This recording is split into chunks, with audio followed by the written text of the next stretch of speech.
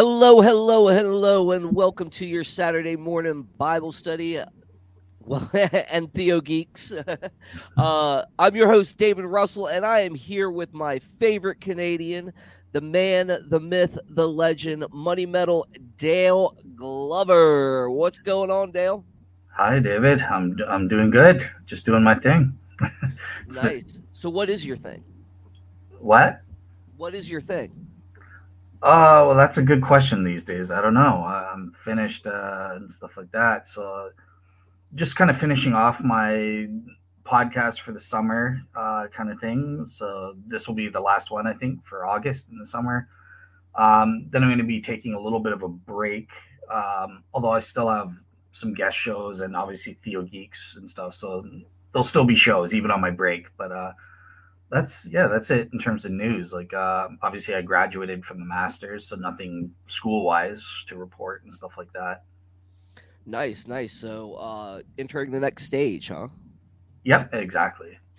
Well, I am still working on school and I just started back up. So I've got like a bunch of stuff coming my way and been, you know, caught up on the lecture series that I've been in through all the classes. So I took ethics, we're doing some ethics stuff and we did that. Soteriology, which is cool, Hmm. and theology too. So very interesting stuff, and I've been having a good time with it. I'm pretty much done with all classroom stuff, so I'm pretty much now in report mode and essay mode. So I've got to get a lot of those papers out this coming up week. But other than that, I've been working like 60-hour weeks, man. So it's been like crucial, but I get to do my schoolwork at my job, so I get to do some of that there. So it's not a total loss or total blunder, but a lot of work. And me and the wife, we started making dessert wine. So we just been doing that, and we're making a toasted caramel wine and a port style wine. So it's going to be very interesting to see how it comes out. And yeah, we're just gonna keep trudging forward, man, and stuff like that, man. Awesome, awesome. Sounds good. I see Uh, we have at least one listener, Yep, Travis. yep. Says, "Good morning, Joining us nerds." for our He made nerdy a Bible study. he made a typo though. It's plural. It should just be you. That's the nerd, right? Oh yeah, that's true. I mean, at least I can show my face. Oh, Oh, I gave you guys the privilege one time. You should be grateful. So. uh, I saw you did it on your show too on Real Seekers. Yeah, I did. Yeah, yeah.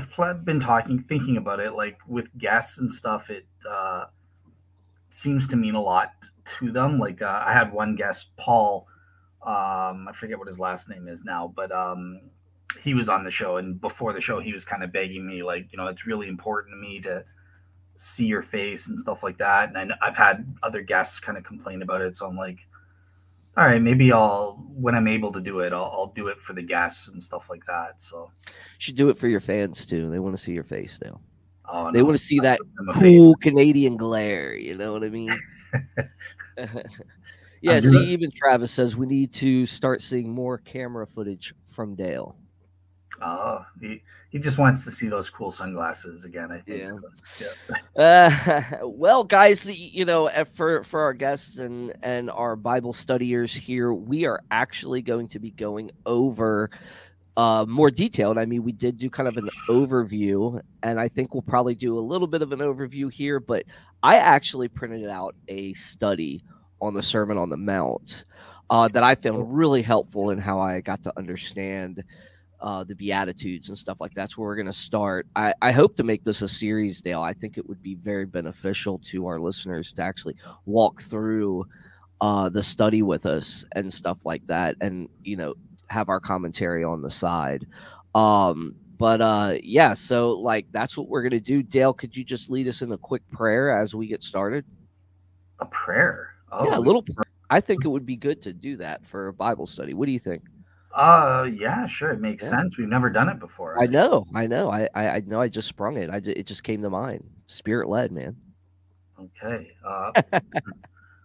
Right. So God, please help David and I in our presentation and trying to understand the Beatitudes and their meaning for us as Christians and disciples of Jesus.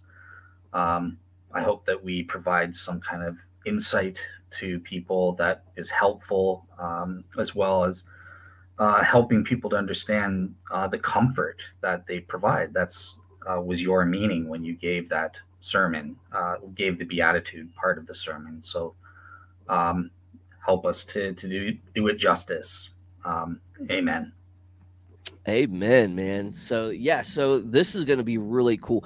Dale, do you have your Bible ready? Do you have the scripture in hand, or Yeah, shall I I have the start? Beatitudes up. If you want me to read them for you. Yeah, let's start at Matthew chapter 5, verse 1, I guess. Okay. So you want me to? You just want me to read verse one only, or read the full thing first? Let's go to yeah, let's read the whole thing. Let's go to 1 through 11. Okay. All right. Cool. So, and seeing the multitudes, he went up on a mountain, and when he was seated, his disciples came to him. Then he opened his mouth and taught them, saying, "Blessed are the poor in spirit, for theirs is the kingdom of heaven. Blessed are those who mourn, for they shall be comforted. Blessed are the meek, for they shall inherit the earth. Blessed are those who hunger and thirst for righteousness, for they shall be filled. Blessed are the merciful, for they shall obtain mercy. Blessed are the pure in heart, for they shall see God. Blessed are the peacemakers, for they shall be called sons of God. Blessed are those who are persecuted for righteousness' sake, for theirs is the kingdom of heaven. Blessed are you when they revile and persecute you, and say all kinds of evil against you falsely for my sake. Rejoice and be exceedingly glad, for great is your reward in heaven. For so they persecuted the prophets who were before you." Really good stuff. So like yeah, so again, I think we mentioned this before in the overview when we started this, but uh whenever you seeing the crowds, he went up to the mountain and stuff like that. The disciples came to him and he sat down, and the fact that they even mentioned that he opened his mouth is something that's signifying that he's about to teach something important, right? Yeah. Um, yeah. So, I mean, as far as this section of teaching recorded in Matthew chapters 5 through to 7 is the longest piece of teaching from Jesus in the Gospels. And Dale, that's kind of one of the reasons I really wanted to hone in on this, because I think it's something that we need to learn more from. It's something we need to digest. It's something that we need to read and study and put it out there for people, because it is the longest portion. It's the longest teaching that we get, so I think it's really good that we are able to actually come away and get into this study, which is really cool. So Yeah, one thing I'll just add, just a couple of interesting notes on this first little bit here. So, in terms of, it's interesting. So Matthew says Jesus went up to the mountain.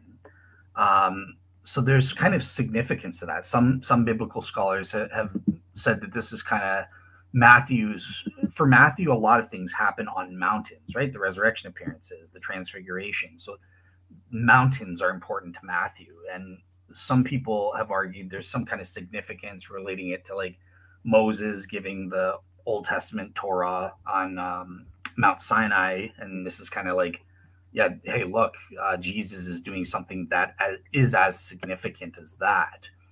I don't know if you've heard interpretations of that, or yeah. mhm. Yeah, And yeah, I've heard those theories. Yeah. all right, cool. And one thing for the skeptics listening is, hey, wait a second. Jesus is on a mountain when he's giving these. I thought Luke says that he's in a level, what is he? A level place. Is that a contradiction? I don't know how you'd answer that, David. Like, is there a contradiction here? The skeptics would be arguing. What is that for? What? So, like, in another gospel, it says Jesus gives the Beatitudes in a level place, whereas Matthew specifies it's on a mountain. So some skeptics have said, well, that's a contradiction or something. I don't know if you've. No, I haven't heard it. I haven't heard people even try to say that's a contradiction. Oh, Yeah, I mean, what have you heard on it? yeah. So it's obviously not a contradiction. This is easily you're able to harmonize it, right? Because in Israel, there's a lot of hill country and that sort of thing, and on a lot of these hills, there are level places.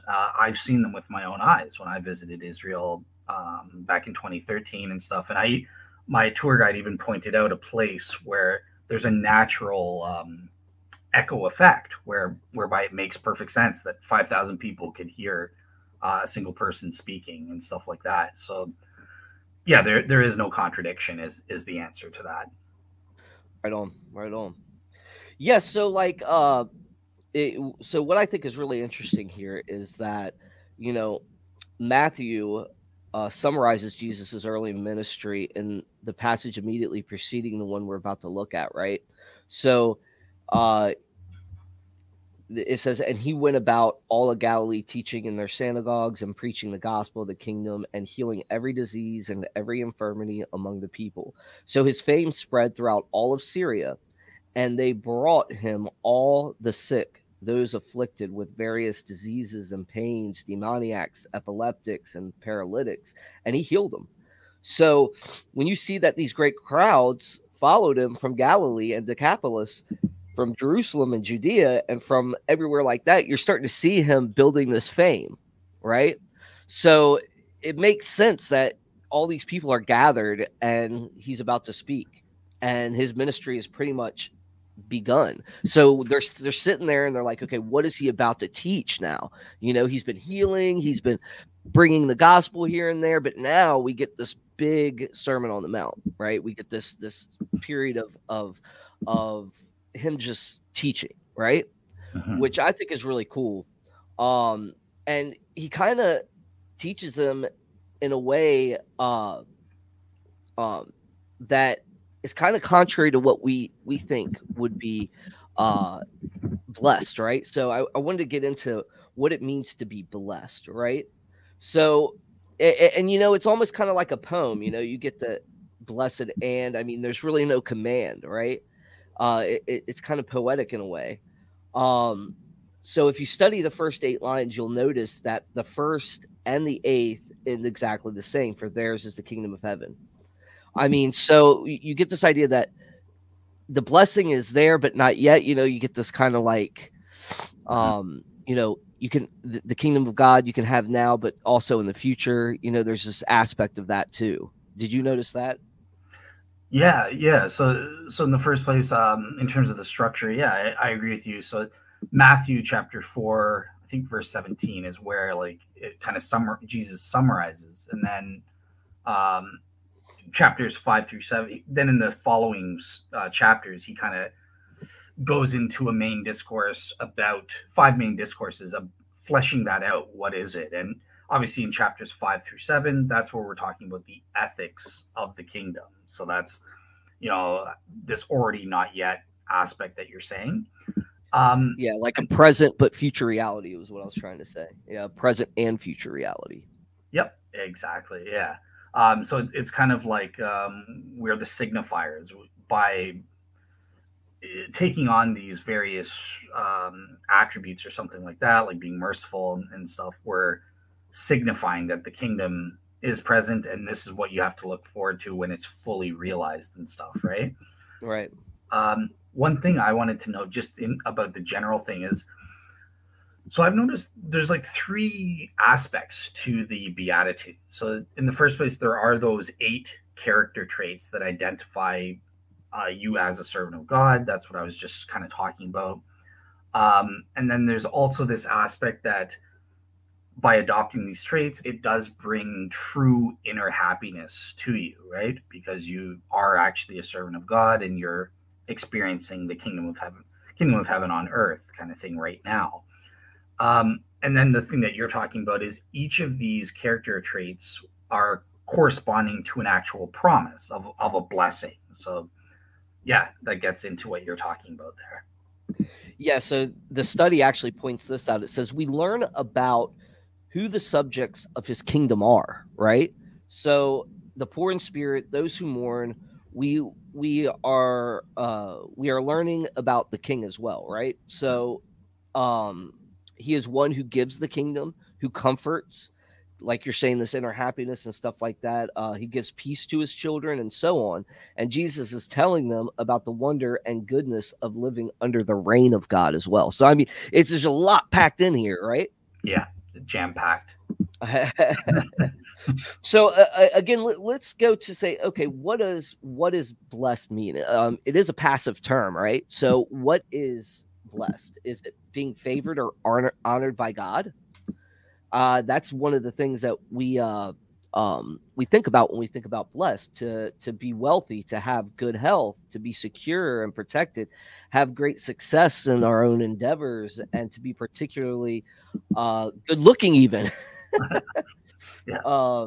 So we associate things like that being charismatic and happy and all those qualities we tend to associate with being blessed. So I mean, the qualities that Jesus include, I would think, would actually consider and have indications of someone not being blessed, right? Yeah. Yeah. So that's interesting. I wish I had something good to say. There was a sermon. I had a sermon about a couple months ago where they went into a lot of detail about that meaning of blessed. And unfortunately, I'm drawing a blank, which is terrible. But I found it was, at the time, it was a really great take on what that word means, kind of thing. But yeah, I'll search through my notes and maybe put it in the sources if I can. No, that's fine. I mean, whatever. We're just here commentating on it. So, Yeah. I think what Jesus does is it's actually mind blowing. Like I said, the qualities indicate that someone's not being blessed. But do you notice that in looking at this list, there are descriptions of lacking and longing? Like when you think of blessed, you think of being full, complete, like overflowing, right? Mm-hmm. But Jesus says those that are blessed are empty, incomplete, and lacking almost, But I think that's kind of like, I think he's got something going on here, right? Like those that are blessed and favored is to have the kingdom of heaven now and the future and the fullness and comfort, inheritance and satisfaction and mercy. I think that's what he's really shooting towards, right? Yeah, I think it's obviously. I mean, this is a radical message. It's trying to teach us that, look, the people that are in need, that God will provide for them in whatever way they need, right? So poor in spirit. What does that mean? For example, it means that you recognize that you're spiritually needing God. So therefore, yeah, God will be there for you. But the ones who are rich in spirit, the pompous and arrogant, oh, I don't need God, I'm so good, look at me, I pray 5 times a day, and I'm not like these wretched tax collectors, I'm so much better, I'm a Pharisee. So I see what you're saying, where it's kind of like it's pointing out, look, you have a certain need, you're poor in spirit, you need God for this, and God will bless you, and when you recognize that, he will give you what you need.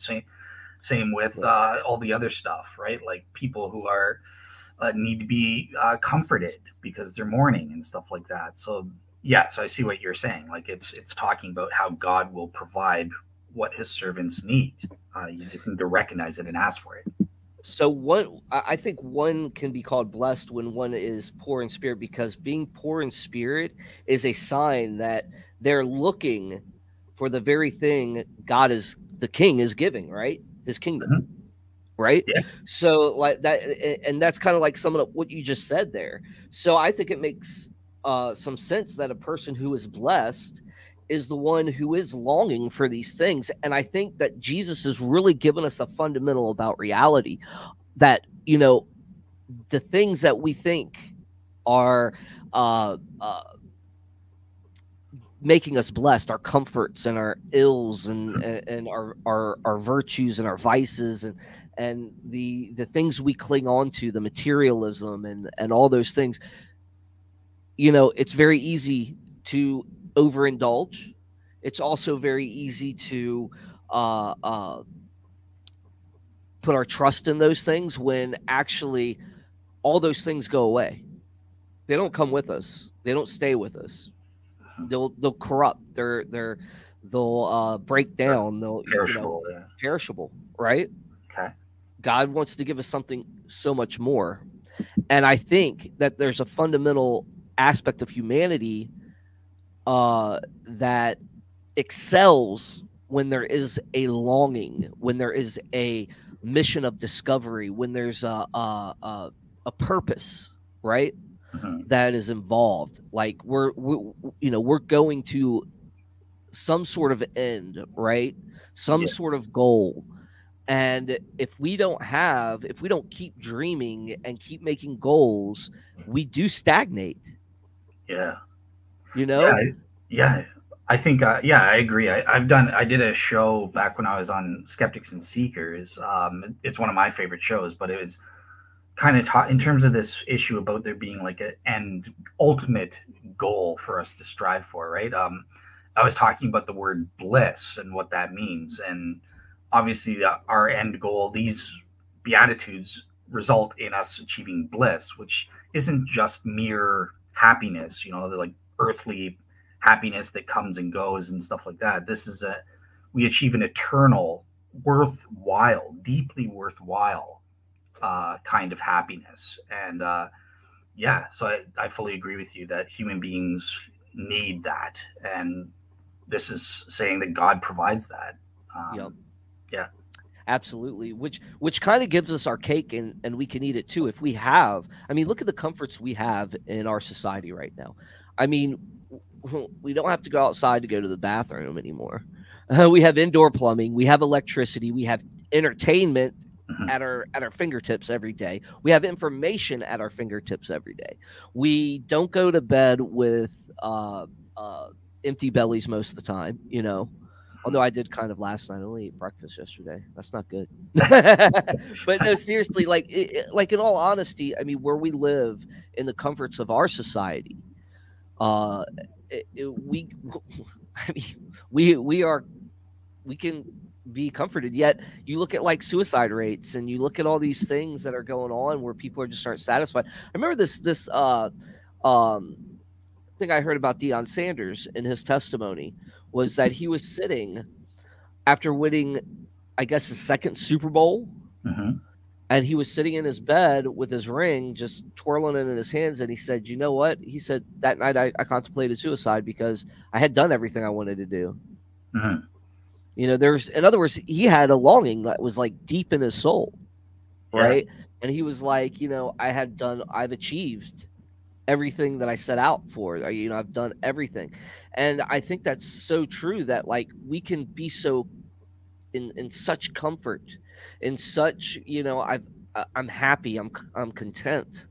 And then we lose that focus of like, no, we need to stay discovering. We can stagnate. It could be unhealthy for us, you'll gain weight if you sit in your bed too long, and you do all those things, But so that's a real danger too.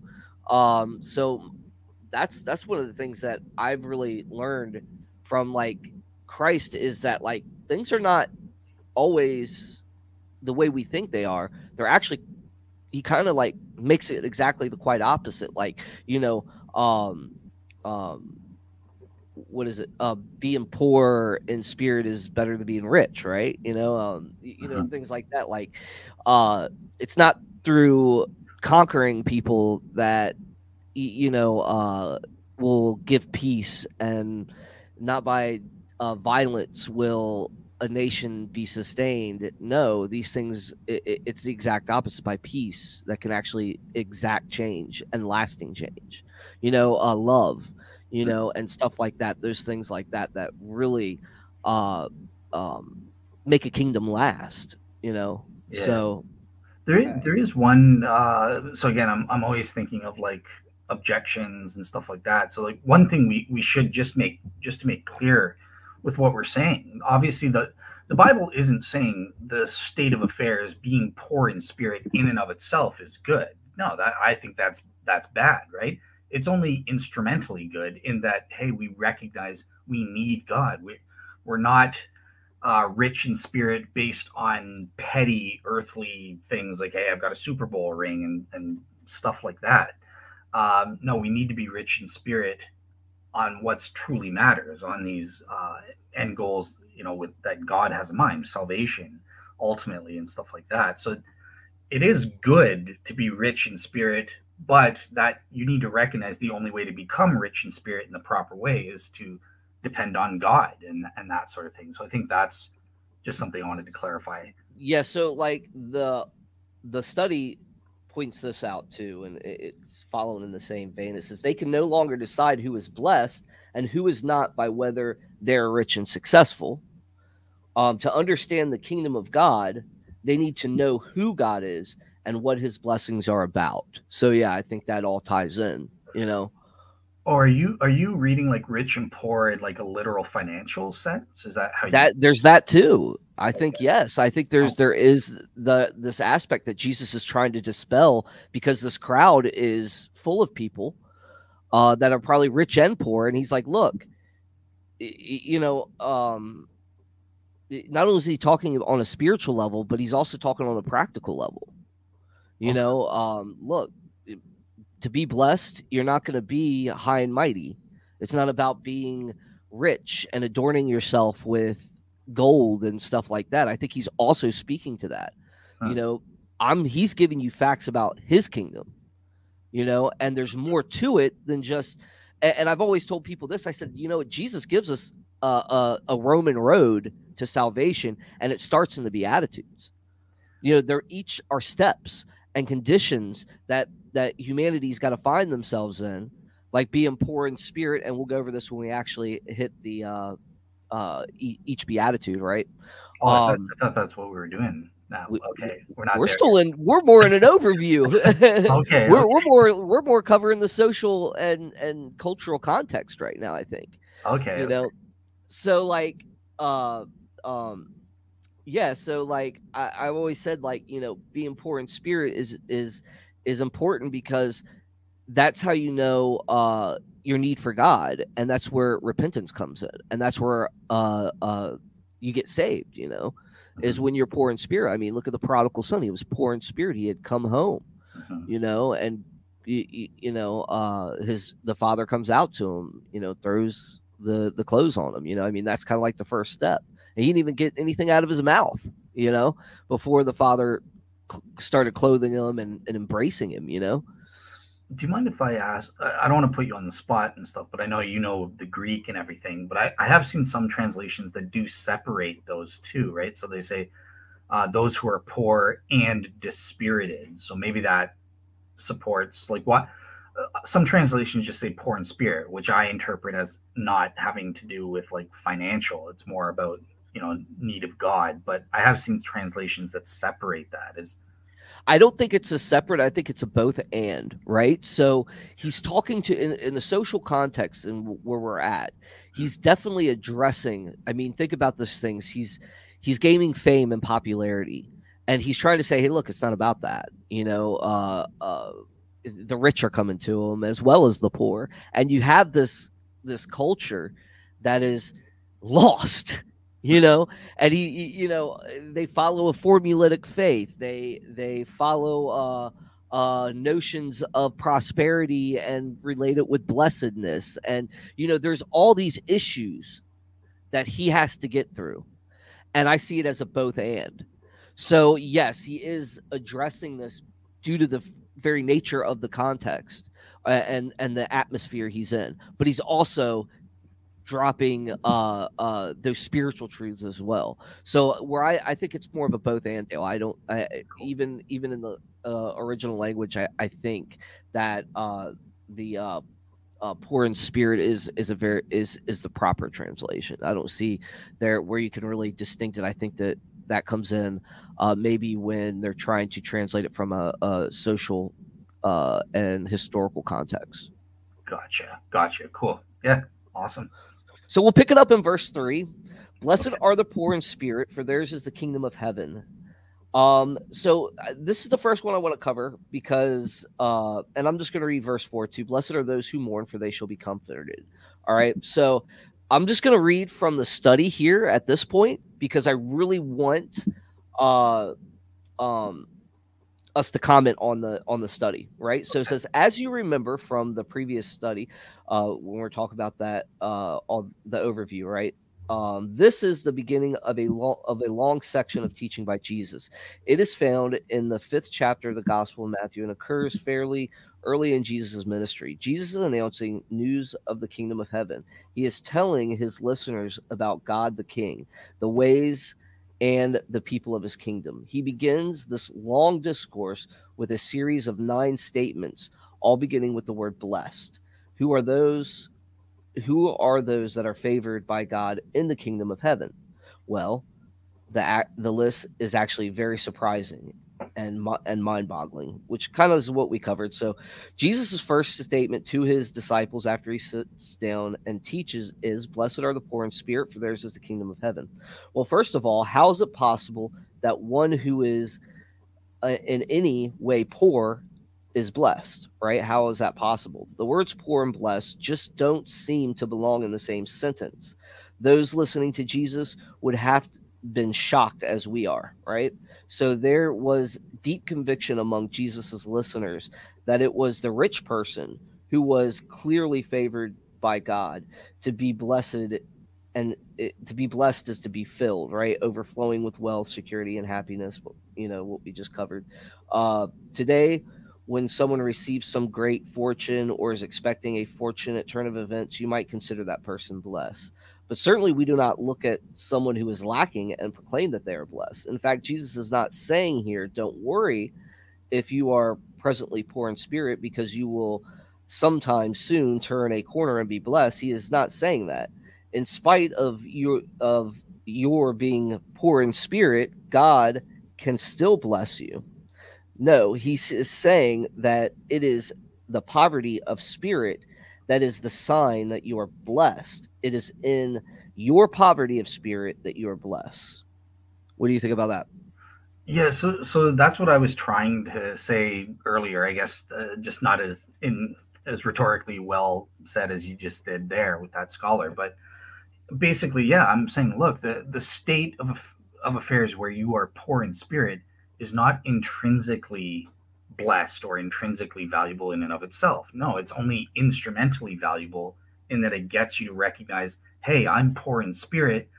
I need to be rich in spirit. How do I get there? I need to depend on God. I'm not going to put my trust in stupid things of this world or that are perishable. No, I'm going to trust in God to achieve the kingdom of heaven or the kingdom of God. Right on. Yeah, I totally agree. This is it's got something really cool here. It says the poor in spirit recognize their own spiritual poverty, their lack on their own of the spirit. Okay, they lack the poverty, their lack on their own of the spiritual resources that provide them with life, joy, love, or confidence. Such ones that admit their emptiness, their spiritual lack. This person is not looking to him or herself for spiritual richness. Notice that Jesus is not talking merely about how one feels about oneself. He is speaking of a state of being. And this kind of ties into what you're saying too.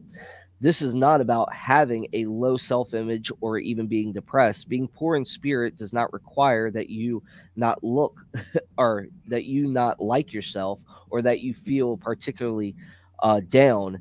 It is the truth that you are not and cannot be your own source of life and identity. For those things need to be received from outside of yourself and from a higher source. Gotcha. Yeah, That's pretty interesting, I think, man.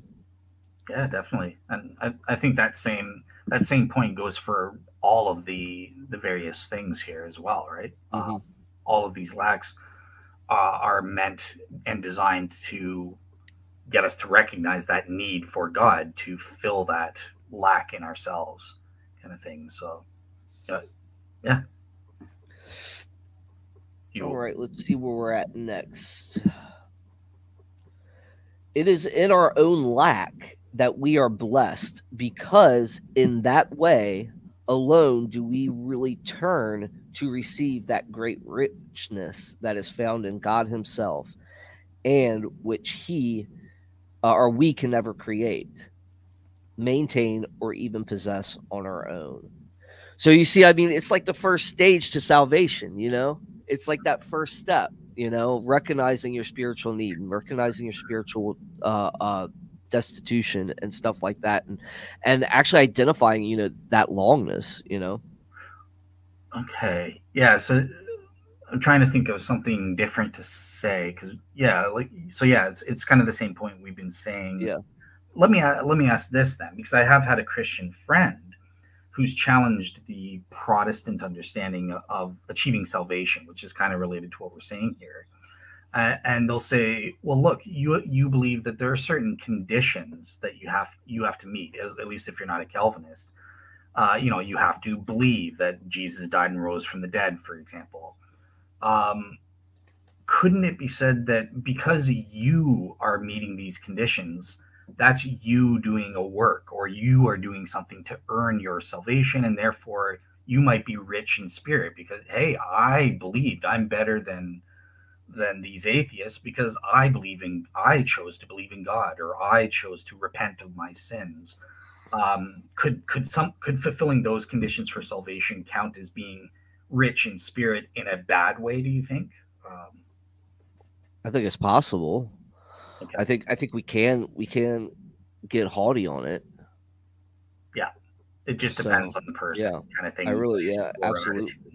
Okay, all right, cool. But in and of itself, our meeting the conditions isn't necessarily us being haughty or something or rich in spirit in a bad way. Okay. Oh man, so here's something that was really cool. It says, "Of course, we see how the poor in spirit are blessed most clearly in Christ Himself, as He stands in our place and lives on our behalf. This characteristics are the characteristic as the character. I can't even read this characteristic as are all of the Beatitudes, is true first of Jesus. As one of us, He is the one who is truly poor in spirit." In Philippians, Paul tells us that Jesus, though He was God, did not consider equality with God something to be grasped, but emptied Himself. Right? That's Philippians 2:7, the Carmen Christi, right? In the Gospel of John, Jesus tells His listeners that He only does what He sees His Father doing and only says what He hears His Father saying. When speaking with His disciples while in Samaria, Jesus tells them that to do the will of His Father is His very food. Jesus received the Father's love, glory, authority, power, and word. He does not give Himself any of these things. He receives them all. In fact, He resists all temptation to accomplish for Himself what He is to receive from the Father alone. The kingdom is about receiving all the blessings of the King, and Jesus receives all the blessings of His Father. Our poverty of spirit is a reflection of and a participation in His own poverty of spirit. That's an interesting twist. Okay. Yeah, I did notice. A semi allusion to Jesus being divine, but that was more in. I didn't notice it in like verse 3 or something, but I did notice it in verse 11 when we get to that. But yeah, I don't know if you want me to talk about it now or wait. Yeah, go ahead. I mean, this is our Bible study, man. You can do whatever you want. All right, cool. Yeah. So one of the things I found interesting, I heard Craig Keener talking about this, for example, is, in verse 11, blessed are you when they revile and persecute you and say all kinds of evil against you falsely for my sake, for Jesus' sake, not God's sake. And that would be an obvious kind of, to the people that were hearing that. What do you mean in your sake? Who are you? Right. Well, He's God. He's God the Son.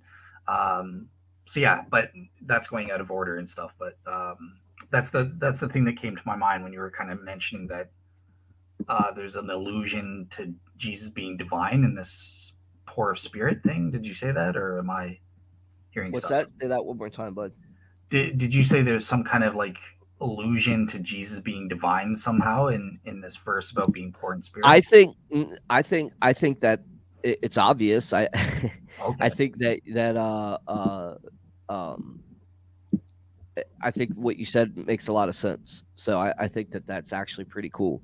And I think the wild twist on that is our participation in his story, you know, that we actually have a chance now to participate just like he did. And he's our example. You know, there's this whole narrative structure that is into this as well. And I think my friend Josh Davidson would love to speak on that at some point. But like, yeah, I think there's this. It's wild. You know, Jesus totally. I mean, he flips all these notions that we have ingrained in our psyche and totally flips them on their head. And I think that's just so wild. And not only that, but he's also dropping hints of his divinity.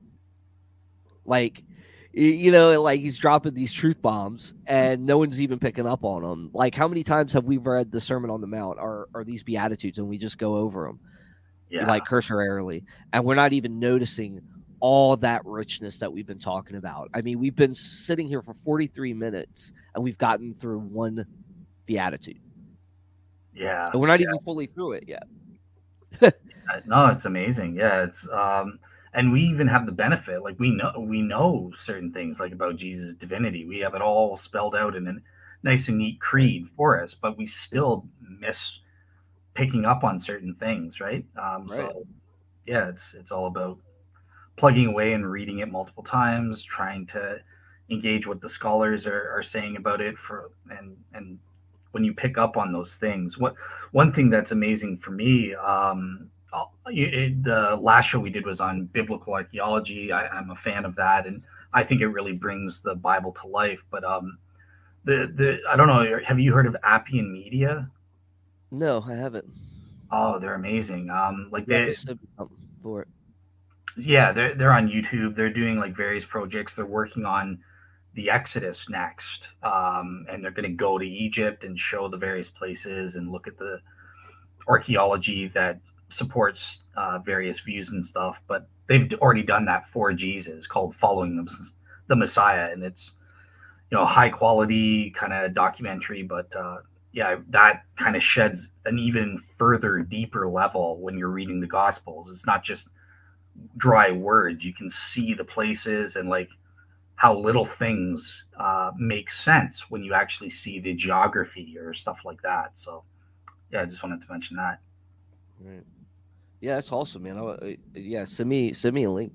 For sure. Yeah, there's no way to comment publicly here, so yeah, I'll leave a comment for the audience as well. Okay. Yeah, you can put it in the description too. I mean, you got all, dude. You're part of the team. You got all the access to this channel. So Okay, I just see comments and private chat. That's all I see. But yeah, that's because you didn't come in here. You came here by link. If you were to oh, use the password and stuff, you would you have the same access as me.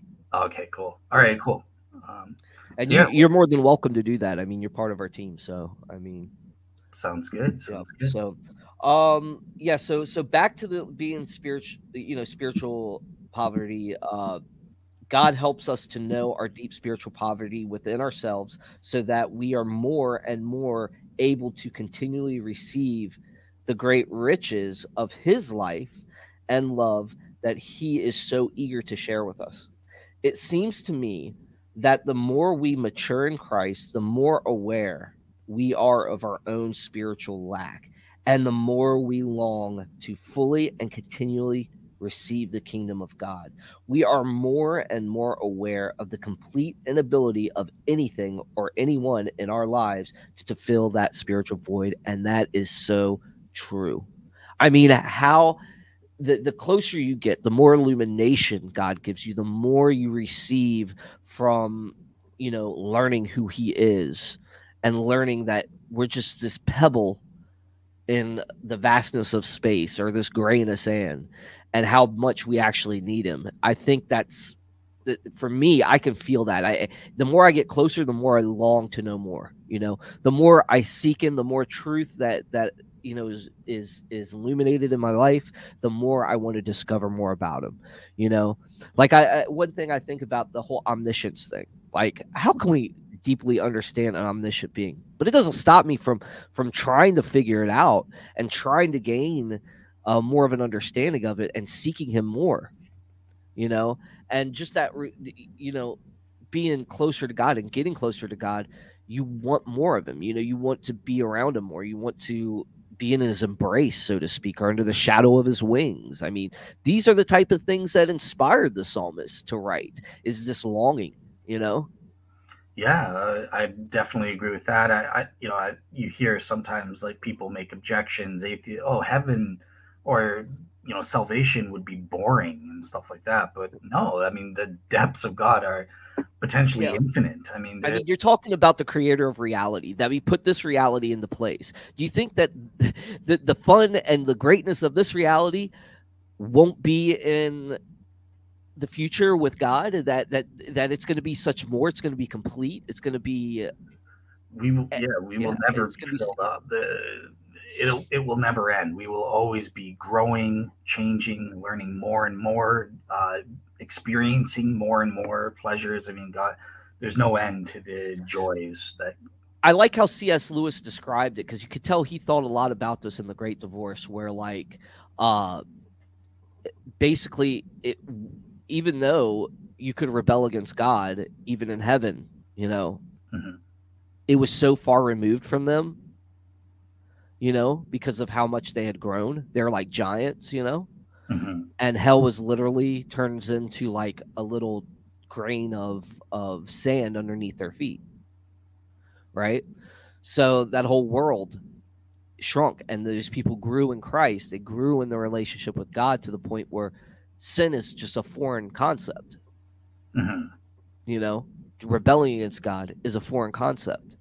Yeah. And those people they're still growing. They're still learning. You know, and you know, I think that's wild. So out of curiosity with that, would you say that there's ever a point in the end state where because the notion of rebelling against God is so far from them, they're not even tempted anymore? Or do they still get tempted, but it's just I don't know if there is any temptation. I don't know if the temptation, you know, is just far removed from their mind. It's kind of hard to say. I mean, we don't know how it's going to be until we're there. Gotcha. Yeah, I was just curious on your take. Yeah, I mean, it's interesting. You know, I'm sure I do believe that there's free will. I think that this place is actualized, that will be actualized in our choices, and it is because we have gone through this soul building to a point that I think it continues in the afterlife, but in a different way. You know, where we're actualized, and we needed the experiences here. But it also leaves me with a conundrum to say, okay, but what about the people that die early, you know, or the babies in the womb, right, that get aborted? You know, they never went through the experience. And obviously, I believe God in his mercy covers that, right? But well, they did. What does that say to their growth, right? What does that say to their growth? They did through Jesus, right? Because Jesus would be dwelling in their hearts and conforming their character. He's experienced all the sins. He's experienced all of that. It's a different process than it would be for us, you know, but I wonder how that would look, is what I'm saying. It leaves me with a conundrum. Like, how would that look for somebody that never got that? You know, they'd have to experience it in a total different way. We got a post from Jim. I don't know if you want to read his question, or this is your show. This is your topic. So. Oh no, we can put it up there. Jim asks, "We can't know until we get there." Question: Is there any clue in Scripture about our future temptability? I don't think so. I don't think there is. I don't think there's any. I think it's there's a lot that we can theorize, you know, about it, especially the afterlife. I don't think there's a lot of metaphor out there. There's a lot of hyperbole and stuff out there when it comes to heaven, but we know that, you know, once we're there, we're sealed for eternity. I mean, we're going to be with him, and I think that's a process that's going to look like growth. It's going to be something that we can't imagine with our minds. You know, it's be something totally different, a totally different spin on reality, so to speak. Yes, clues, absolutely. Absolutely. I think the clues are there, and I think that's what we theorize on, and that's what we kind of uh, uh, base our you're giving the clues right there. Yeah. So yeah, you got it. So, but let's go back to the study. I think that Jesus, and this is part of the study, I think that Jesus goes on to fill out more fully what spiritual poverty looks like. He is not describing different separate groups of people. The people who are blessed and so favored by God are showing signs of all these qualities. But we don't just discover the truth of our own spiritual poverty in all its various manifestations, which that's interesting, right? For being blessed involves more than recognition of our own lack. What exactly are the riches that we are to receive? Jesus tells us. In the second half of these statements, Jesus goes on to relate to us what the kingdom of God is like. We will be comforted, inherit the earth, be satisfied. The gifts of the kingdom we are to receive have a certain character that reflect perfectly the king, and that too is essential to our being blessed. Dale? Yeah, awesome. So yeah, you're kind of moving on. Yeah, definitely. I agree with these verses that those who mourn, Jesus wants us to mourn, and therefore He will fill that need. God will comfort us, and that sort of thing. By mourning here, uh, what do you think, David? Is it just talking about like mourning the loss of a loved one, or like what's in mind? What do you think's in mind here?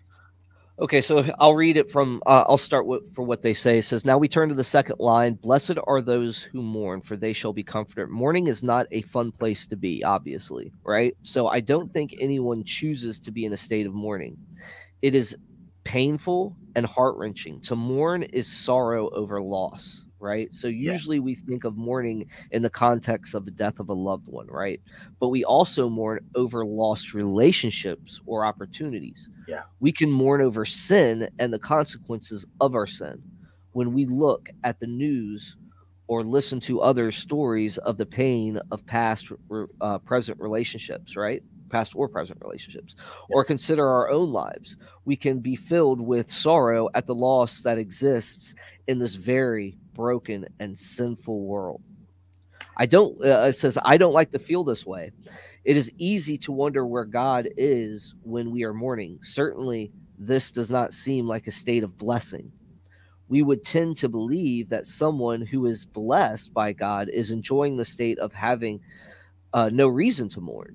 Someone who is not experiencing loss when we are mourning, we sense God at a distance, even. We may even wonder if he has abandoned us. We are tempted to believe our mourning is a sign of his disfavor or simply a lack of concern and presence in our lives, or maybe as a sign of the power of sin in our lives to alienate us from or alienate God from us to the extent that we are feeling that he has totally given us up, right? Mhm. So, Yeah. what does mourning have to do with being blessed? Jesus says in the second half of the statement that those that are mourning are blessed, for they shall be comforted. As with poor in spirit, mourning is a lack or a longing in one's life. When we mourn, we feel empty, needy, aching for comfort. Life is not right anymore. There is a hole in it that we ourselves cannot fill. We cannot restore the loss of ourselves.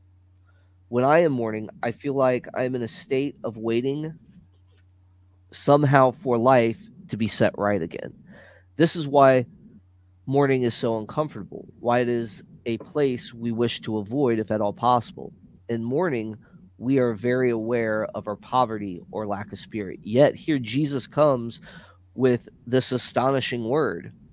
You are blessed when you mourn, because your sorrow over the losses that come in this sinful world are a sign of God's work in favor upon you. This word from Jesus frees us to mourn, to see that there is something good and right about mourning over the things that that should be mourned over. Yes, there is loss in the world. Everything is not right here, and we are not living in the place that is our true and final home. To mourn is to recognize all those things that are truly not according to God's will in this falling world. What do you think, Dale? I think that why do you have to be such a smarty pants? Yeah, you. I think you're bang on there. That you. The point I wanted to make is the point that you just made. Yeah, more to mourn isn't just about mourning the loss or death of somebody, but you can mourn the loss of a relationship or mourn your sin. And I think that this is what this verse is more about. It's blessed are those who are mourning their sin and the consequences of their sin, that loss of the relationship with God and the damage to the relationships that they have with others. And that includes death, right? That death is a consequence of sin. So, yeah, God, you have that need, and God will comfort you. He will provide you with eternal life and salvation, and that kingdom of heaven will comfort you. Right. Right. Jesus himself shows us the mourning of God's own heart. The triune God mourns over the sin, destruction, and death in his creation. Matthew records a lament that Jesus speaks over Jerusalem. "O Jerusalem, Jerusalem, killing the prophets and stoning those who are sent to you. How often would I have gathered your children together as a hen gathers her brood under her wings, and you would not." See, God mourns over the losses we have as a consequence of living in a fallen world, even more than we do. He knows more deeply the pain, sorrow, and destruction that we cause each other and ourselves. God hates sin because he hates what it does to his good creation. I mean, I think that says it all. Pretty much, yeah. But we haven't dealt with the second half of the statement. Jesus says that those who mourn are blessed, for they shall be comforted. The loss we sorrow over now is not the end of the story. This word is stated in a future tense. The kingdom is both present and future reality. We receive it now, and yet we await fully receiving all God has for us. And what we wait for is astonishing. We shall be comforted. Our sorrow will truly end, and not just a little, but fully and completely. Is that possible? Will God be able to take all the loss and sorrow in our lives and give us comfort? Absolutely. Because God has not merely mourned over the state of his creation, he is redeeming it. Paul tells us in his letter to the Colossians that God, through Christ, is reconciling all things to himself. Jesus is our Redeemer, the one who has united himself with our wounded and sinful humanity in order to forgive and heal us from the inside out. He will have us whole, well, and fully comforted. This is God's good pleasure. Dale? Yeah, nothing really to add about that. I found it really interesting because I didn't notice the fact about the future tense being used there. So that was something I found interesting because I didn't pick up on that when I was reading it. So yeah, like I said before, there's so many times that we've been over the Beatitudes and you don't notice these things, until you really start digging or you're reading some commentaries on it and stuff like that. In Hebrews chapter 12, the author tells us that in Jesus endured the cross for the joy that was set before him. So Jesus is telling us here that if we find that we are mourning over the brokenness, the deaths, and the losses of this earthly life, this is actually evidence that God is working in our lives and that we are responding to his spirit. And we are blessed in our recognition of and sorrow over evil and its consequences, because these are the very things God is doing away with. The greatest comfort we have is that Jesus has conquered sin and death, and he will do away with it once and for all, first in us and then everywhere else. What great comfort awaits us to fully see now and live in God's redemption. So today we are free to live in our poverty, our longing, and our mourning. God is making us more like himself, and that's what grace is. And we can be at peace with our longing because we trust in and hope for the full comfort that we will someday experience in the kingdom that even now fully belongs to us through Jesus Christ. Pretty awesome. Let me just ask. I try to come up with something interesting. It might be a stupid question, but do you think that so Jesus on the cross, right, in becoming sin for us and that sort of thing, and the famous verse, my God, why have you forsaken me? I kind of interpret that Jesus experienced not just physical death, but spiritual death. He experienced the punishment for sin, hell, true relational separation from God. Do you think it would make sense to say like Jesus was mourning on the cross when he was saying that, like, why have you forsaken me? Or is that a concept that only applies to, that wouldn't apply to Jesus there? I don't know if that concept would. I'm not sure. I'd have to think about it more. I don't think so. I think when he's quoting, why have you forsaken me? He's reciting that psalm. Mm-hmm. So okay. I think that's really what's going on there. I don't see. I'm not sure if that. I mean, obviously he does mourn. He mourns the sin of the world, right? And he mourns what it does to his good creation. So I think that, those things occur, and they probably did run through his mind as he was being crucified. Yeah. Okay. So it could make sense. And quoting that. Yeah. I think that would need to be fleshed out a little more. For sure. Yeah. All right. Cool. Yeah. I just wanted to get your take because I found that interesting. So. Right. Yeah. But Dale, we are at the end here, my friend, of these first two verses. We only got through 2 Beatitudes, and I can't wait to go through even more as we get more into the study. But yeah, man, I thought this is a great study. You can find it on Trinity Study Center. It's a husband and wife team, and they put together this whole commentary on the Sermon on the Mount and go through their commentary. And I'm obviously going through their commentary and adding my own. So I think it's great. I think it's a good study. I think, people should get out there and get it if they want to follow along with us as we do Theo Geeks in the future and stuff like that. So. Awesome. Yeah, sounds great. It was a great show. I hope Jim, Travis, and Rob. Centennial Apologetics. Rob Rowe. Yep. I hope you guys got something out of this. Other than that, for our next Theo Geeks episode, when do you want to do that in September? Because I know which topic I want to do. Oh, we'll probably do it at the end of September again. Shoot forward towards the end. Yeah. Cool. Kind of like a closing once a month type thing, Okay, cool.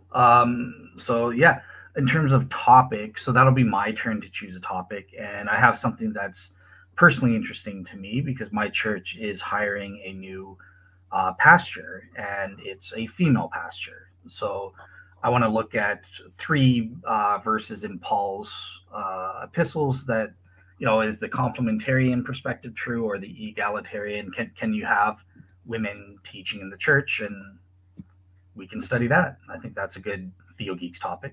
No, you don't like that? Egalitarianism and complementary. Yeah. No, it's going to be interesting. That's for sure. Yeah.